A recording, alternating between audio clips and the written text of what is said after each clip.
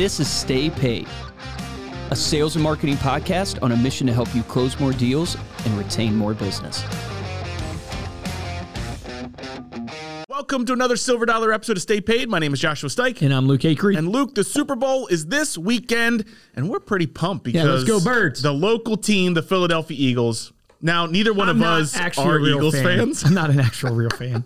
We have a box to the Eagles. I think we not only have a box, we have field seats to the Eagles. We have a box. Now, we do a lot of stuff for our employees and friends and corporate clients and stuff like that. But it's like we spend all this money on the Eagles and we're not even true fans. I mean, we root for them. I think, we've both adopted them as our second team. Yeah. Just out of You're a Dolphins fan. I'm a Dolphins fan. You're a Commanders fan. It's harder for you to be an Eagles fan. Yeah, because they're in the same division. They're in the same division. But beyond the big game, there are lessons that we can learn from sports, and particularly from past Super Bowl champions, and apply those lessons to our business. So today we're going to go over the top business lessons we can learn from former, I think sports, maybe future still Super Bowl champions. Yeah, exactly. I think sports is an amazing parallel to running a business, running a team. Yeah.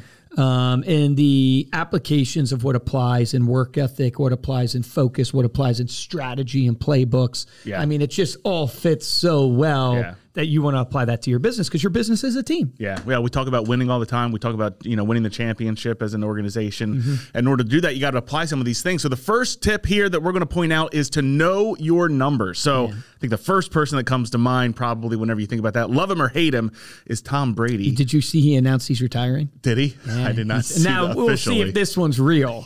But here's an actual lesson in that, right? Why could Tom Brady not retire the first time? Because to be successful, you have to be obsessed. Yeah. Grant Cardone wrote a book that said, be obsessed or be average. Mm-hmm. And you look at these high performing people and they get to a point of obsession. He took it too far, right? It almost became an illness to him, but he's so obsessed in everything he does that he could not even retire because of just the hold and the passion he had towards football and winning. Yeah. And that plays into he measures everything he does. Yeah. This guy, if you read his book, TB12, I mean, his sleep, his water intake, what he eats, his exercise, his practice, his film room, he's measuring everything because you can't perfect what you don't track. Yeah.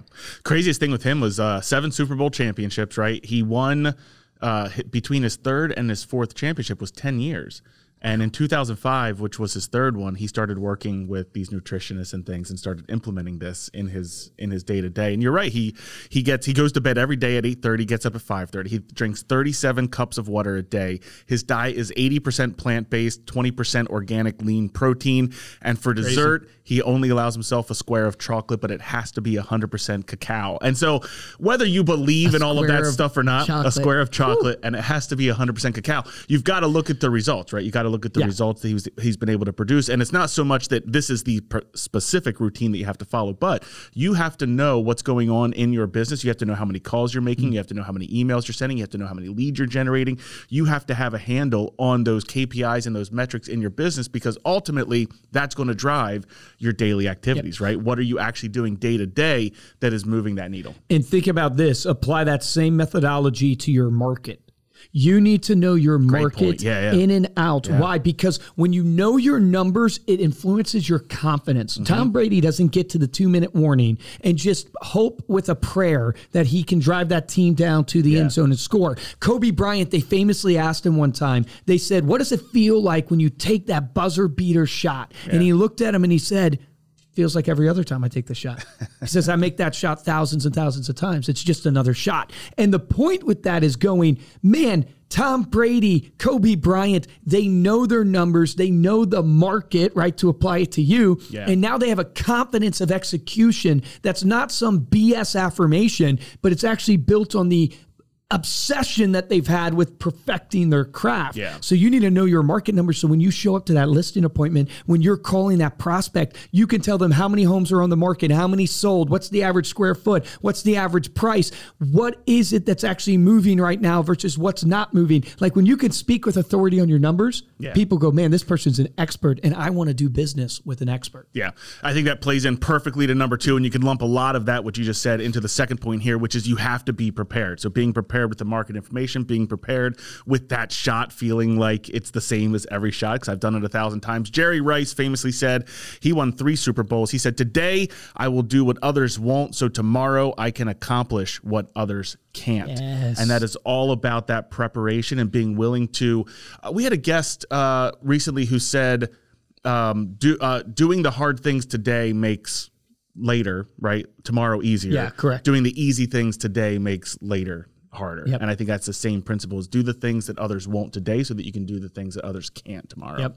Live like no one else so you can live like no one else. I think it was Dave Ramsey that said that. It also applies, it's like choose your hard, right? Everything in life is hard. Right? Because even though it's easy in the moment, being lazy is actually hard. It creates a hard life for you. Choose your hard. And the preparation, here's the thing about preparation. So few people can be consistent. Everybody can prepare in a moment. Everybody can do it for a week. Very, very few people can do it consistently. Doing this 5 a.m. club has taught me one thing. The ability for people to be consistent in something they commit to is so difficult. The amount of people that I can actually follow through on it is next to none. And the truth is, why? Because the why's not big enough to wake up at 5 a.m., right? So when you think about the 5 a.m. doesn't really matter. It was the why wasn't big enough for the people who wanted to do it to stay committed to it. So if you find yourself not being prepared, not being consistent in your preparation, it's because your why's not big enough. You don't believe that the why that you're trying to achieve is worth it to go through this pain. You feel the relaxation, not doing it, whatever it is that you're giving into is worth it more than that why. Third thing is to know your competition. So I think of, not to bring up another Patriot here because I'm definitely not a Patriot fan, but think of Bill Belichick, who won 6 Super Bowl rings.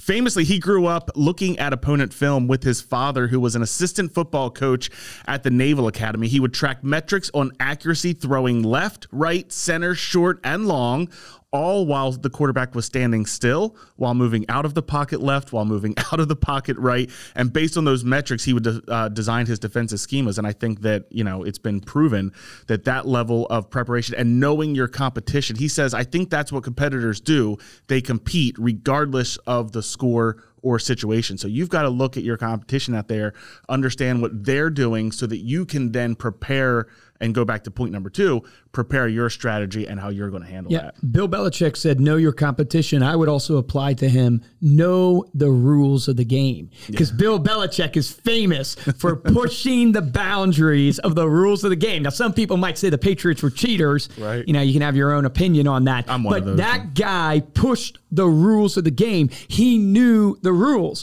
and he used the rules to the advantage. Famously, like Donald Trump, right? When they went at him with taxes and stuff like that. And one of his things was that he said to people was, hey, the reason why you should elect me is because I know the tax game. The goal of the tax game is to not pay any taxes. And I actually use that to my advantage. Don't you want somebody who actually uses the rules to their advantage versus being kicked by the game? And the point being is, like, if you know the rules of the game, man, you can utilize that in your preparation and you can utilize that to help your clients win versus other people. Think about mortgages. Think about how much you should put down money-wise. Think about all these things that have to do with money. You could help them with investing. You could help them understand how they can come up on top equity-wise because you know the rules of the game and you're able to push those boundaries. Yeah, fantastic. Number 4 and final one is to set high expectations. Vince Lombardi famously said, perfection is not attainable, but if we chase perfection, we can catch excellence. Yeah, this is like the setting big goals, the 10X, shoot for the stars, land on the moon, type philosophy. And it also drives down to that wherever you set the bar in your life, you'll never probably hit that bar, but everybody can be a superstar if you set the bar at their ankles, right? So that's what Peter Taunton. Peter Taunton. Peter Taunton said, and that's the mistake most people make. They live in reality. And if you're a team leader right now, you have people on your staff, you're making this mistake. You're setting the bar too low because you're trying to set the bar to a reality that's comfortable. I don't want to pressure people. I don't want to make them feel like it's too hard of an environment. It's like BS, man. You're supposed to put people on the moon, right? That's what you're supposed to do. So you're supposed to hold people to a greatness that they don't even believe they can achieve. And when you set that bar that high, they might come in at 60%, but guess what? It's better 60% there than it is at the bar at your ankle. At the 100%, that's 50% below the 60%. Exactly. And if you're good at math, you got that. If you're homeschooled like me, you're like, Maybe. No. All right, there you go. There are some 4 business lessons that you can learn from former Super Bowl champions. Thank you so much for listening. You can head on over to staypaidpodcast.com for the show notes and the video of this episode. And if you like this episode and want to support the show, head on over to Apple Podcasts or Spotify. Drop us a 5-star review along with a comment. We'll read it here on the show. And the best way to show your support is to simply share this episode with a friend. Speaking of homes and mortgages and stuff, I've been looking at homes, taking the kids and looking at homes. Love it.